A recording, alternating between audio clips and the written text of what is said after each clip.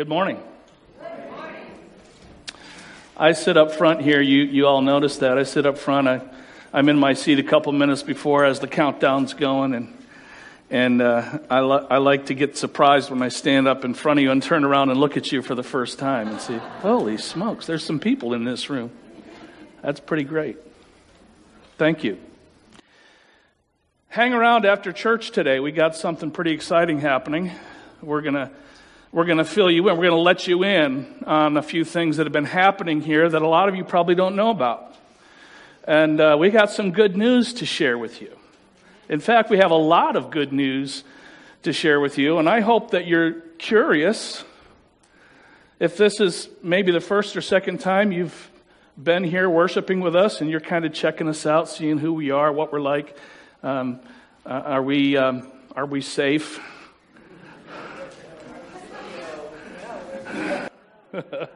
See, somebody's been paying attention now. We're not safe. You're not safe here. It's good though. It's good. So after church, we're gonna visit for a few minutes like we do, say hi to one another, and Kelly and I will be back at the back letting you not get away. We'll turn you back and send you back to your chair. I don't mean that. I just made that up. But we do want you to stay because we've been asking you to be praying about some things. And we've been praying about these things now for several months. And you've been praying faithfully. I know you've been praying faithfully. I know you've been praying faithfully because we're seeing the results. And we want to share with you the results because what's the good of asking God for something and then seeing that He has answered your prayer and then never saying, oh, by the way, thank you. That was cool. You remember the story of Jesus healing the 10 lepers, and He sends them on their way, and He says, go show yourselves to the priest so that you can be declared whole. And as they're going, they're whole, and one of them turns around and says, I got to run back and express my thanks to the one who just made me whole. So this morning after church, maybe this afternoon after church, we want to express thanks to the one who is making us whole. We introduced this series last Sunday on the Sermon on the Mount, and I gave you a few quotes from some people who have been thinking about the Sermon on the Mount, and there was one in particular by C.S. Lewis who said, asked me if you asked me if I care for the Sermon on the Mount. Well, if by care for you mean do I like it, how many of us like getting hit in the face with a sledgehammer? So, are you comfortable? Got a nice firm seat under you and lean back against that backrest because I don't want to knock you down. But Jesus is about to take a few swings at us in this message we call the Sermon on the Mount. It's so important and it's so loaded, it's going to take us 6 months or more to work our way all the way through it. Because if we downloaded the whole thing all at once, well, first of all, we might miss some important stuff. And secondly, we need a chance to catch a breath every once in a while. So this morning, we're going to start into the first part of the Sermon on the Mount, what we call the Beatitudes, the statements of blessing. And there's 9 of them, and we're only going to look at 3 of them at a time. We're going to eat this elephant 3 bites at a time. I'm going to give you 3 bites, and then you're going to have a whole week to chew on it and swallow and begin to integrate into our lives what Jesus is saying to us from these words. Mike Hopper gave me a book when I first declared that I would be preaching through the Sermon on the Mount, and Mike was in on this from before the beginning. I told him what was coming so that so he wouldn't run off the stage in fright. I told him what was coming, so he's had a chance to prepare, and he had already purchased this book, and he said, I already have the book. And the next Sunday, he gave me the book. And I've been reading this book. I'm trying to stay ahead. It's a book by D. Martin Lloyd-Jones. I happen to be Welsh myself, and the name Lloyd-Jones is a very, very prominent name in Welsh heritage. And so already I like the guy, having never read a word that he had to say. But then I started reading. And you know what they say? That the way you know, the way you test the intelligence of another human being is you measure the extent to which they agree with you. And the more they agree with you, the smarter they are. Right? Well, I think Martin Lloyd-Jones is one of the smartest people I've ever heard. I haven't read it, so... Okay. I still own it. Well, I'm only a little bit ahead of you, because this book, I have it over there, but I'm not going to show it to you, because... just because. But he was the pastor of Westminster Church in England in the first half of the 20th century for many, many years. And this book is actually transcribed sermons that he preached about this 3 chapters in the book of Matthew. His sermons, he had a secretary. Before the days of recording devices, she was taking shorthand, capturing his words as he preached them in his church on Sunday morning. Now Jody's good, but I don't expect her to do that kind of shorthand stuff. But besides, she's in the nursery today. But just a couple of things that he says about the Sermon on the Mount that I want to share with you, because I don't want you to think this is just all me making all of this up. This is not me. I did not write this book. Not the Martin Lloyd-Jones book or the book that contains Matthew 5, 6, and 7. I did not write it. Right? And we talked last week. These are the words that are in the red ink. These are the words that Jesus spoke. Matthew was taking shorthand, furiously copying down every word. However he did that. With the help of the Holy Spirit, of course, to make sure he got it right. Lloyd-Jones says, the Sermon on the Mount does not say to us, if you live like this, you will be a Christian. You and I can't live like this on our own. Rather, he says, because you are a Christian, live like this. God is God. Jesus is Lord. He is my King. And my God, my Lord, and my King tells me, as a member of my kingdom, as a subject of my kingdom, as a member of my family, as someone who carries my name, this is how you ought to behave. Pow! Lloyd-Jones also wrote this, these Beatitudes crush me to the ground. They show me my utter helplessness. And were it not for the new birth, I am undone. So as we work our way together through the Sermon on the Mount, as we unfold these words of Jesus, let's remember these words and the principles they convey do not make us Christians if we listen to them. They do not make us Christians if we follow their advice. This is the blueprint God has given to us to say, now that you're mine, glorify me by living this way. And then Jesus said later, Oh, by the way, by this will all other people know that you are mine.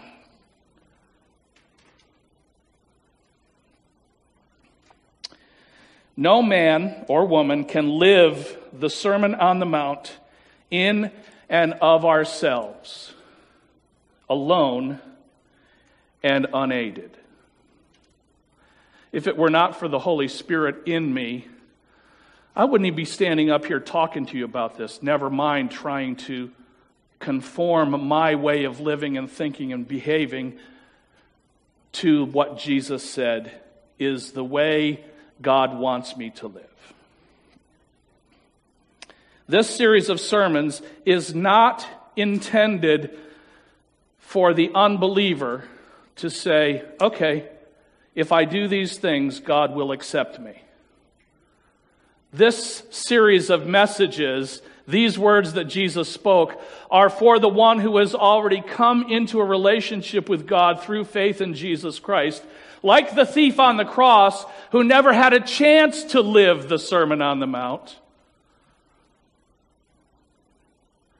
But since you and I came to the cross and had our sins taken from us and had the penalty for our sins lifted and carried by another so that you and I can go free, all the things that we've been singing about here. Because of that, Paul says, what? Do you not know? You are not your own. You have been bought with a price.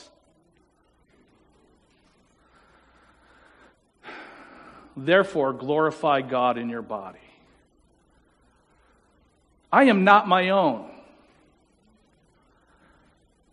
I have been set free from the chains of bondage to sin and punishment and death. I have been set free from that, but I am not a free man. I belong to another.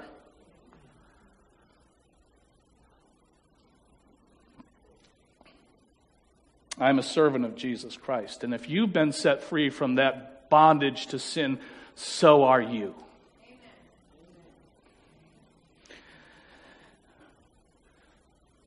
Seeing the crowds, he went up on the mountain, and when he sat down, his disciples came to him, and he opened his mouth, and he taught them, saying, Blessed are the poor in spirit, for theirs is the kingdom of heaven. There are going to be 9 statements that all begin with the words, blessed are, blessed are. And what does it mean to be blessed? We see people posting on Facebook, I'm so blessed. Kelly posts this all the time. I have the best husband in the world. I'm so blessed.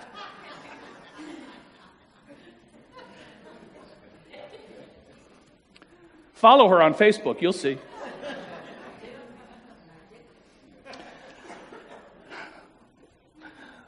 Shortly after Kelly and I were first married, I was working for a construction company, getting some years of experience under my belt, waiting for God to open an opportunity for me to work at a church full time.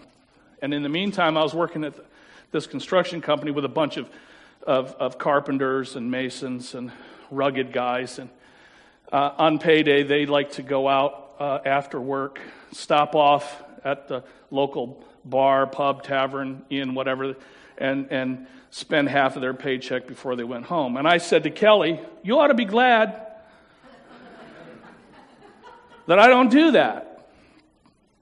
She said to me, if you did do that, you wouldn't be with me.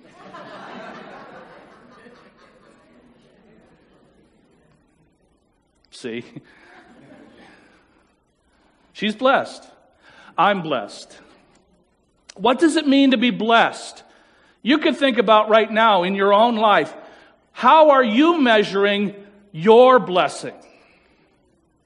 How do you measure what blessing is? How do you know you're blessed? We've been taught here, growing up in this part of the world, that If you're a newly married couple, you're blessed when you have your first mortgage and you're not renting an apartment or you're not living in your parents' house. You're blessed if you have your own house. You're blessed if you could buy a new car. You're blessed if you could have 2 cars. I remember, again, Kelly and I starting out with not a whole lot. We had to choose. When Kelly went to the grocery store, we had to choose grape jelly or strawberry jelly. And I thought we were blessed the day she came home with both. We have both. We're blessed.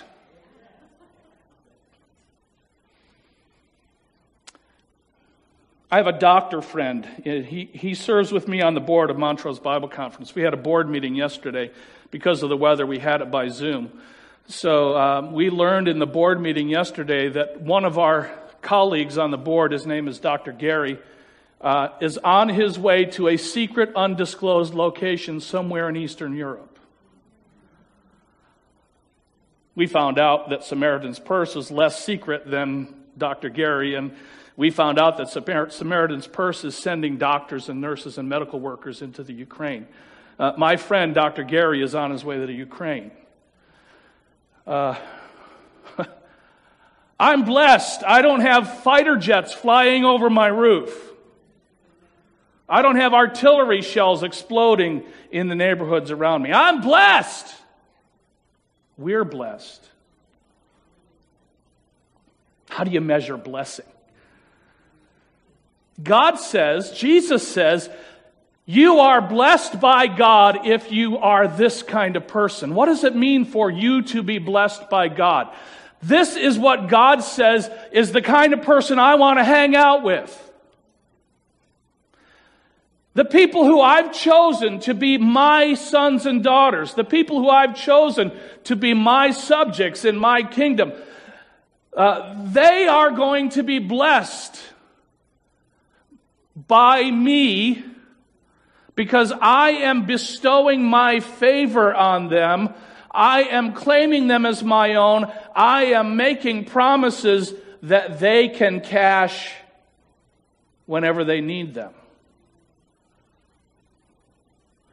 As we look at these Beatitudes, Jesus is going to say, this is the kind of person who is blessed, and this is the blessing that is coming to them.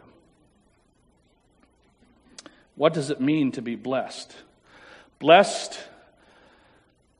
are the poor in spirit. There is more than one kind of poverty. I grew up poor. I didn't know I was poor, but I was. I only started to realize I was poor when I started to compare what I had to the things that my friends had. We'd compare with each other in January when we came back to school. What'd you get for Christmas?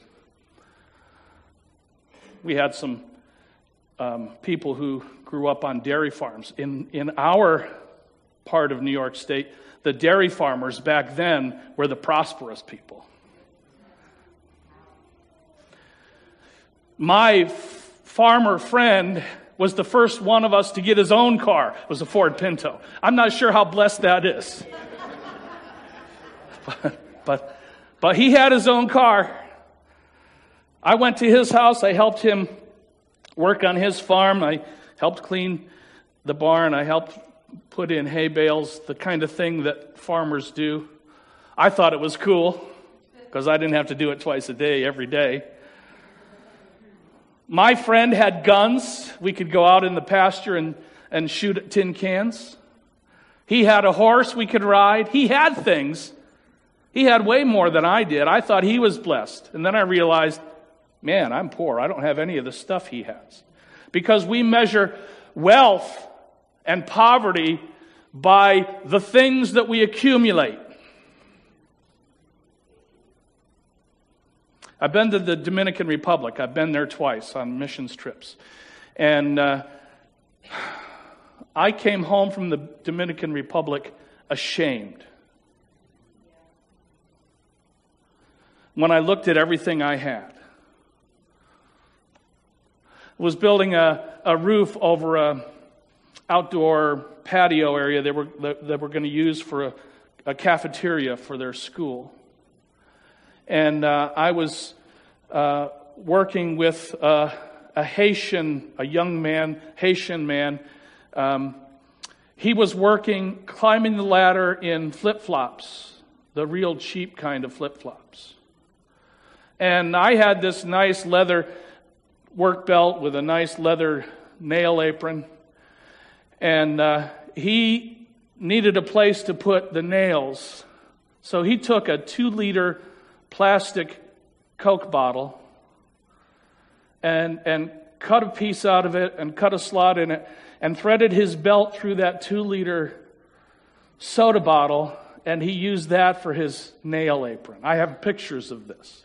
I looked at that. I looked at this young man 6 feet up on a ladder, reaching into that soda bottle. He had his pencil in there, and he had his nails, and he had his hammer tucked into his belt.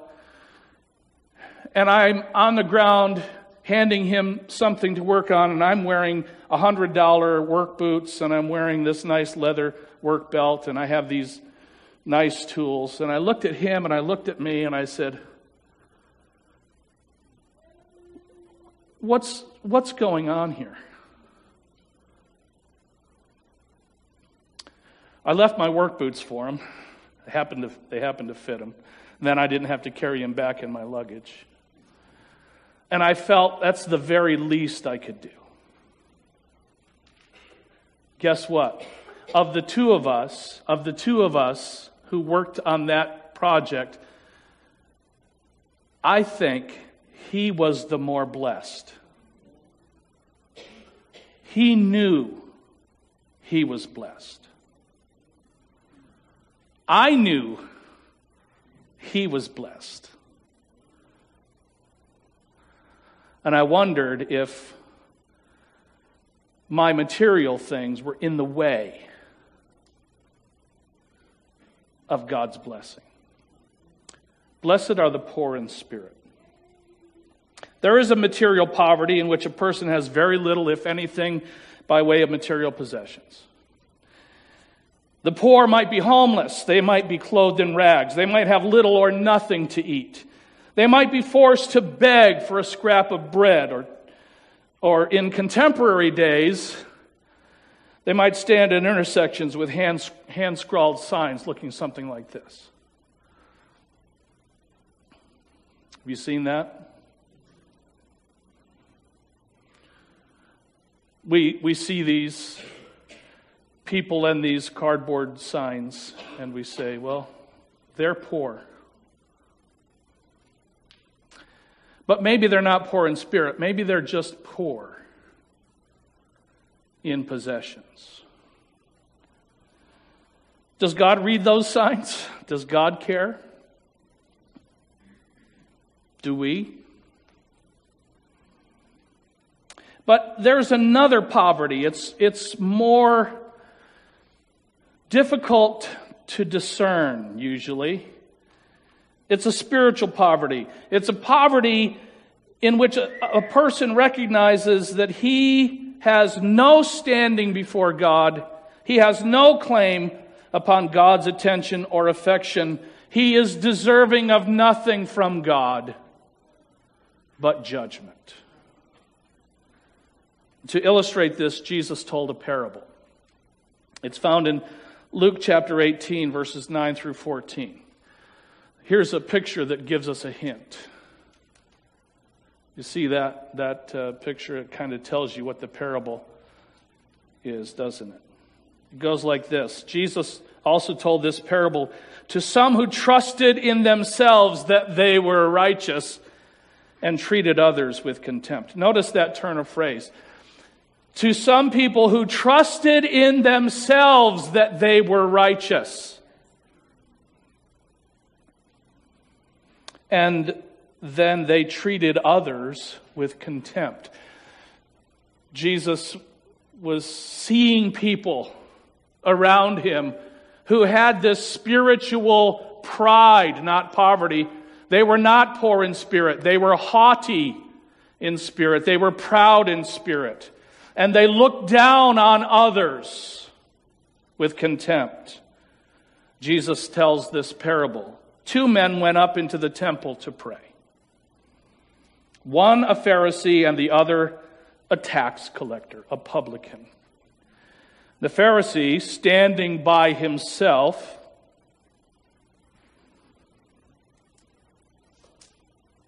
prayed this way: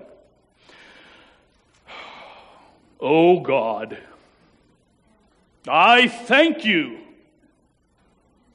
that I am not like other men, extortioners, rapists, unjust, adulterers, or even this tax collector over here.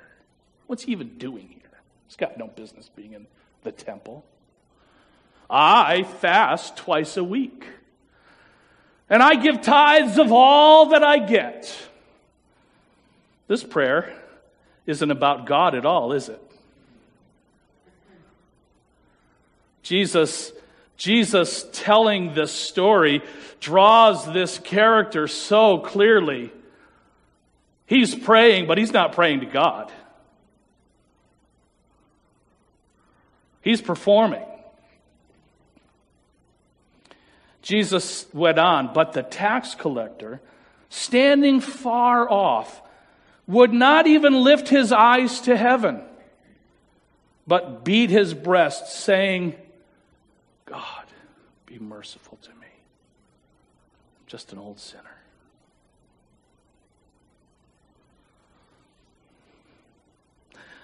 When we were praying before the service in the back room, Mike prayed this prayer. He didn't know. He didn't know that I was going to make reference to this. But I said, yep, there it is. This is the prayer that you and I should come into church with. God, be merciful to me. I'm a sinner. I know I'm a sinner. I'm not going to try to impress you, God. Jesus nails the point. I tell you, this man, the sinner, went down to his house justified rather than the other. For everyone who exalts himself will be humbled, but the one who humbles himself will be exalted. Now I ask you, who would you rather do the humbling? Would you rather humble yourself? Make your way down to the ground on your knees, maybe grabbing onto something or someone to support you? Would you rather humble yourself, or would you rather be knocked down?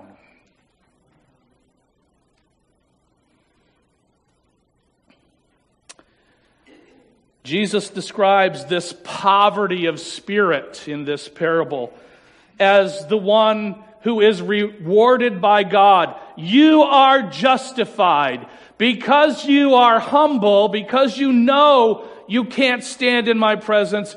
It is you that I find favor with, and not the one who thinks he doesn't need anything from me.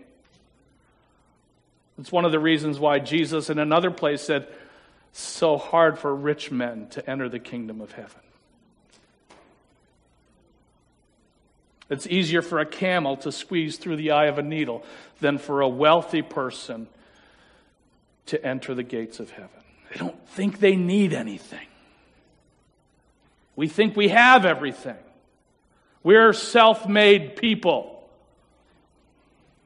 God is not impressed with our prideful claims of spirituality. He is not looking with favor on our self-righteousness.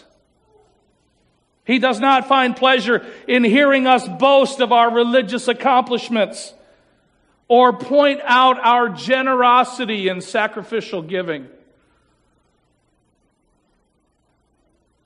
I ought not to lift my eyes to heaven and say, look, Lord, look how much I did. Thinking that God will give me a little extra. Because after all, church went overtime last Sunday.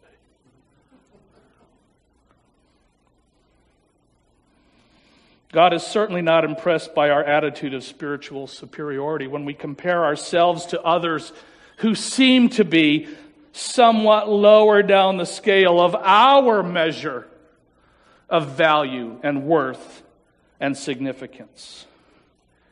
But the blessing is promised to the one who knows that he is nothing. And more importantly, that God is everything.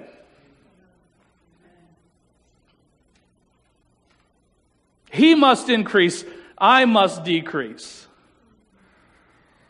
I got a gift in the mail this week, an anonymous gift, a t-shirt. I wore it yesterday.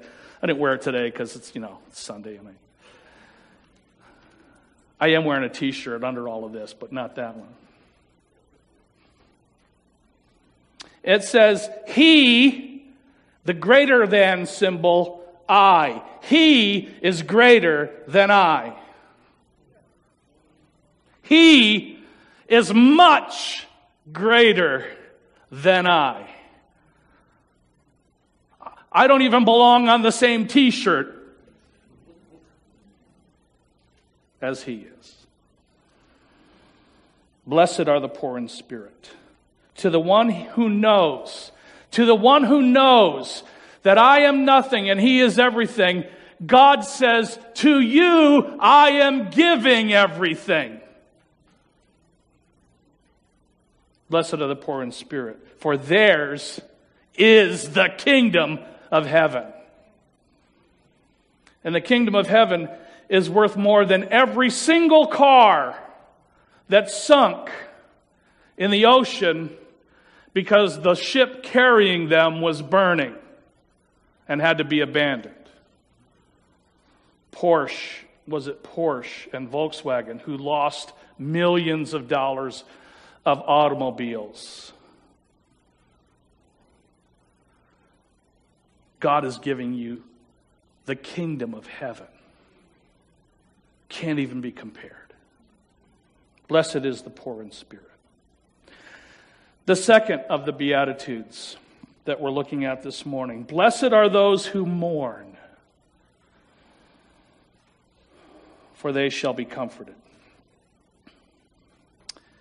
Jesus is reassuring us that He cares about sorrow and grief and those who have it. He's familiar with sorrow and grief. Listen to what Isaiah said about this person. Hadn't been born yet, hadn't come to earth yet, but Isaiah prophesied about this one who would be saying, blessed are those who mourn. Isaiah 53, verse 3, He was despised and rejected by men. He was a man of sorrows and acquainted with grief. Acquainted, that's such a nice word. Oh yeah, we're acquainted. We've met. Jesus was acquainted with grief. One of the great understatements in the Bible, right? He was one from whom men hid their faces. He was despised. We esteemed Him not. You'll remember this verse from Hebrews chapter 4. Pastor John worked us through Hebrews in the last couple of years. Hebrews chapter 4 and verse 15. We do not have a high priest who was unable to sympathize with our weaknesses, but one who in every respect has been tempted as we are, yet without sin. Jesus is one who can say to me, I know how you feel. And when He says to me, I know how you feel, He says that not with condescension, but with compassion. So Peter urges us in 1 Peter 5:7, cast all your anxieties, cast all your cares on Him, for He cares for you. Does Jesus care? Oh, yes, He cares. I know He cares. His heart is touched with my grief. Do you mourn over people or things that you have lost? Do you mourn over people who are lost? Do you grieve for those who have turned their faces from you? Do you grieve for those who have hidden their faces from God? We mourn for those who have died. We understand that. But many of us are also mourning for those who are trying to live without God. And so without hope. I know parents who mourn for their children. I know children who mourn for their parents. Those who are gone and those who are still here, but not alive to Christ. There are lots of reasons for us to mourn, to grieve. Most of us, probably all of us, are grieved over what's happening in Europe. We're grieved as we hear stories of people who are fleeing from their homes. Women and children running for their lives, but their husbands and fathers have to stay and fight. New orphans. There is a great evil that's an obvious, visible evil happening, and then there is other evil that slips in behind the great, obvious, visible evil, human trafficking and looting and all kinds of other evils that are happening. And it grieves us, right? Some of us are grieved to the point of action, like my friend, Dr. Gary. Some of us are grieved to the point of action, like those who are donating money or goods. Some of us are grieved to the point of action by helping receive refugees to a place of safety. Blessed are those who mourn, for they will be comforted.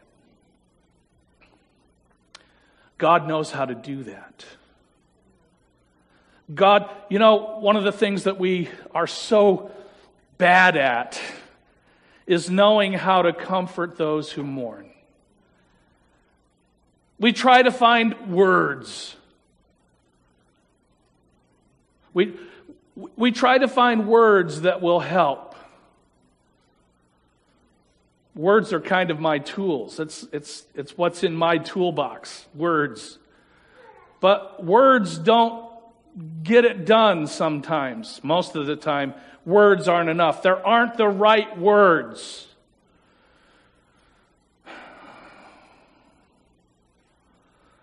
What I've learned over the years in trying to help grieving people is presence.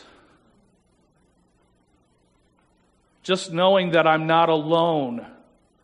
Just knowing that there's someone sitting with me. Someone listening. Not someone talking to me. Someone listening to me. Someone putting their arm around me. Someone passing me Kleenex. Not saying, there, it's going to be okay. You'll get through this.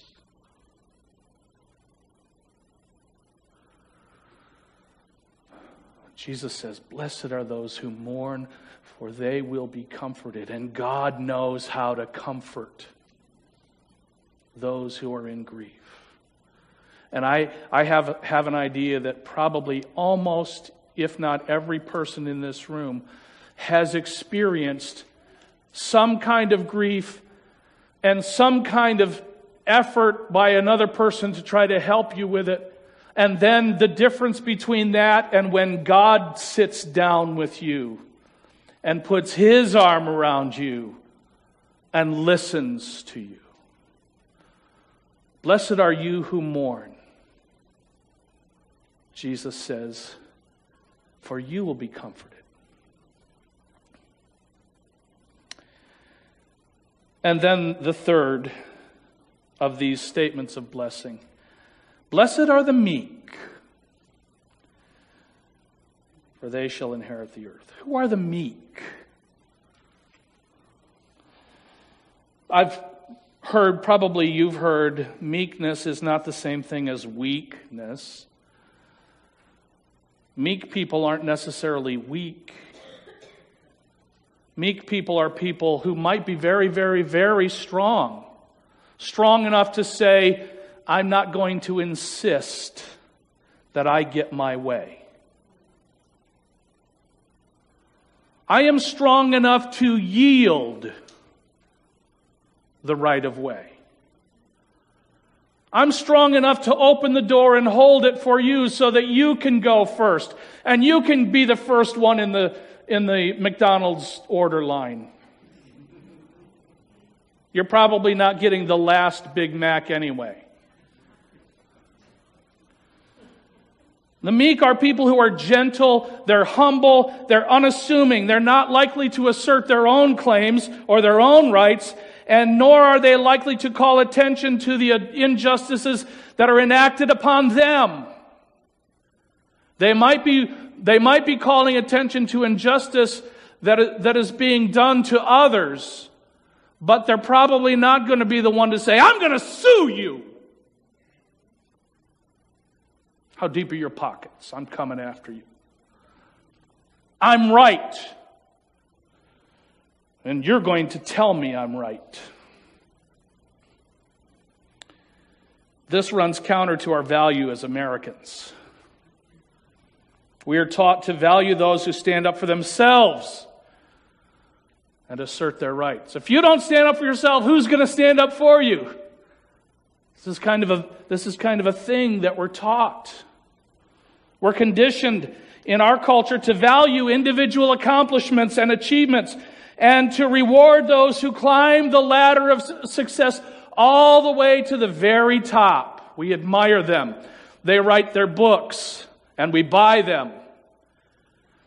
We buy them because maybe they said something in their book that will help me climb to the height that they have achieved. But this is not the way that Jesus leads us. There's this beautiful passage in Mark chapter 10, starting in verse 42. Jesus called the disciples to them. They had been arguing. James and John asked for a big favor. Jesus gently told them no. But the other disciples heard about it and they were arguing. Who are they? Who are they to think that they're better than us? Jesus heard this bickering and he called them over and he said to them, you know that those who are considered rulers of the Gentiles lord it over them, and their great ones exercise authority over them. But it shall not be so among you.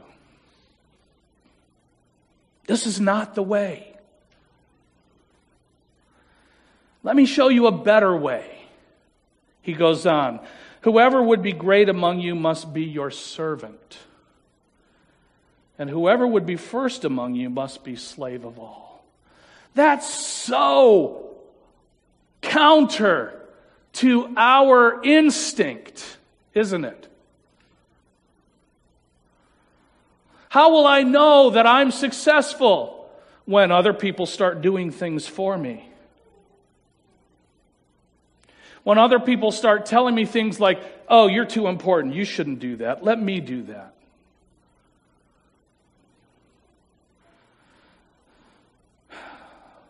That's a deadly place for a leader to be. To begin to think that we're entitled to preferential treatment or deferential treatment. That somehow we've earned the right to let other people do things for us. Jesus says, for even the Son of Man came not to be served, but to serve, and to give his life as a ransom for many. Had we known who Jesus really was, he would never have walked anywhere. We would have carried him everywhere in one of those plush sedan chairs. He would have never had to turn a few fish and loaves into a feast. If we know who Jesus was, every time he showed up, we'd have a potluck and everybody would bring everything.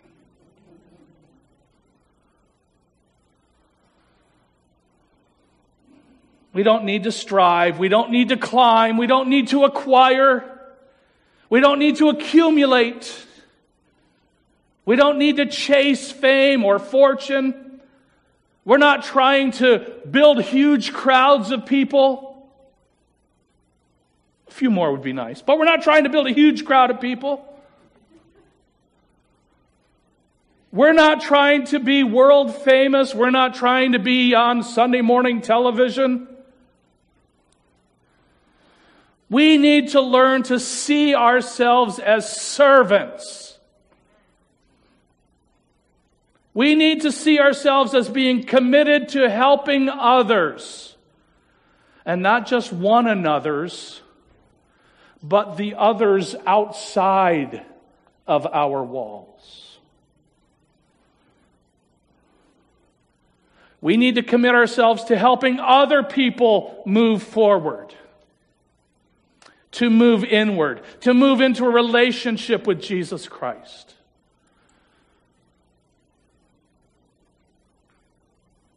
That doesn't sound weak to me. That doesn't sound timid or frightened or cowering inside the four walls of the church so that no evil finds us here. It finds us. Evil finds us, right? We bring it with us. And we need to just let God worry about bringing the rewards. By the way, hang around for our meeting after, okay? I'm just saying. God provides the rewards, and God's rewards are worth having. Blessed are the meek. What are they getting? They're inheriting the earth, everything. Blessed are the poor in spirit. Blessed are those who mourn. Blessed are the meek. Jesus testifies to us that these are the characteristics and qualities that God values most highly in those he wants to share his life with. Now there's more. There's a lot more. But this is enough for us to go on for the next few days, right?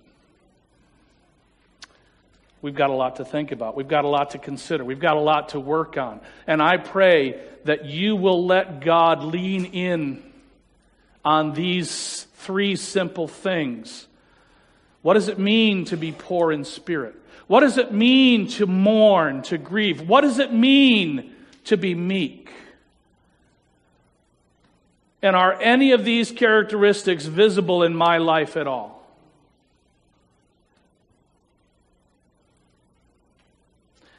You see what Martin Lloyd-Jones meant maybe when he said, "These Beatitudes crush me to the ground."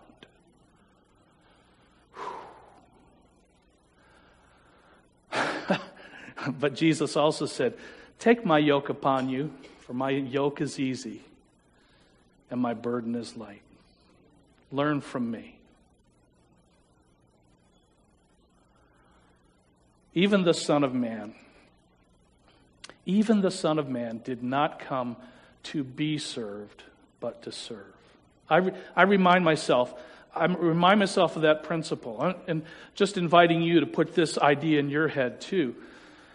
Every now and then, I am faced with an unpleasant chore, whether it's at home or here, whether I see something at school that needs to be done, something around the church that needs to be done, something in the neighborhood that needs to be done, something in the community. I see it, and I think somebody ought to do something about that.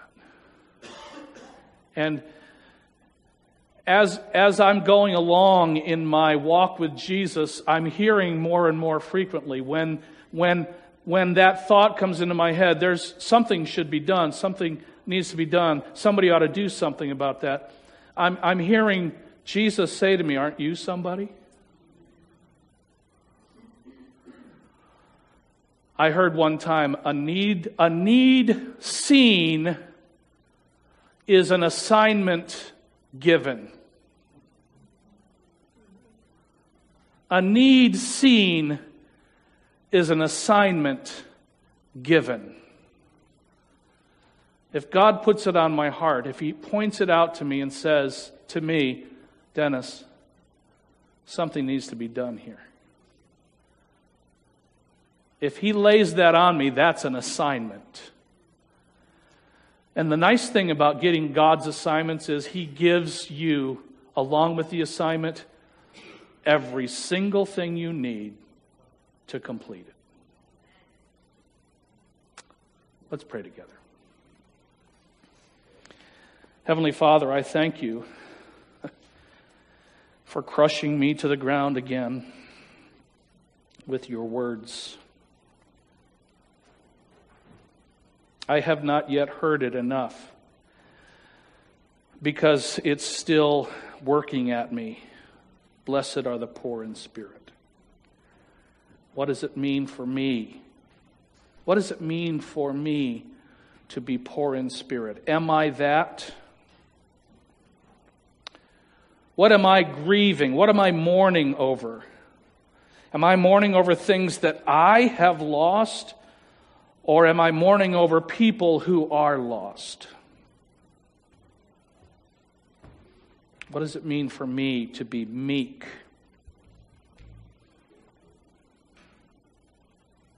How can I be meek but not weak? How can I be strong but under control, under the Spirit's control? Help me, I pray. Help us, I pray, to work through these questions this week, that we might enter into Your blessing.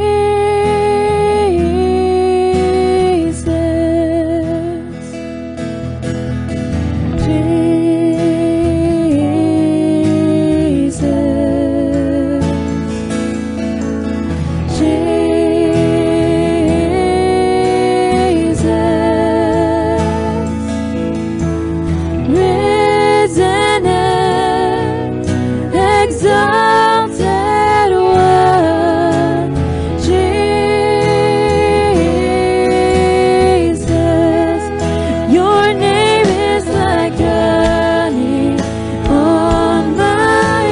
is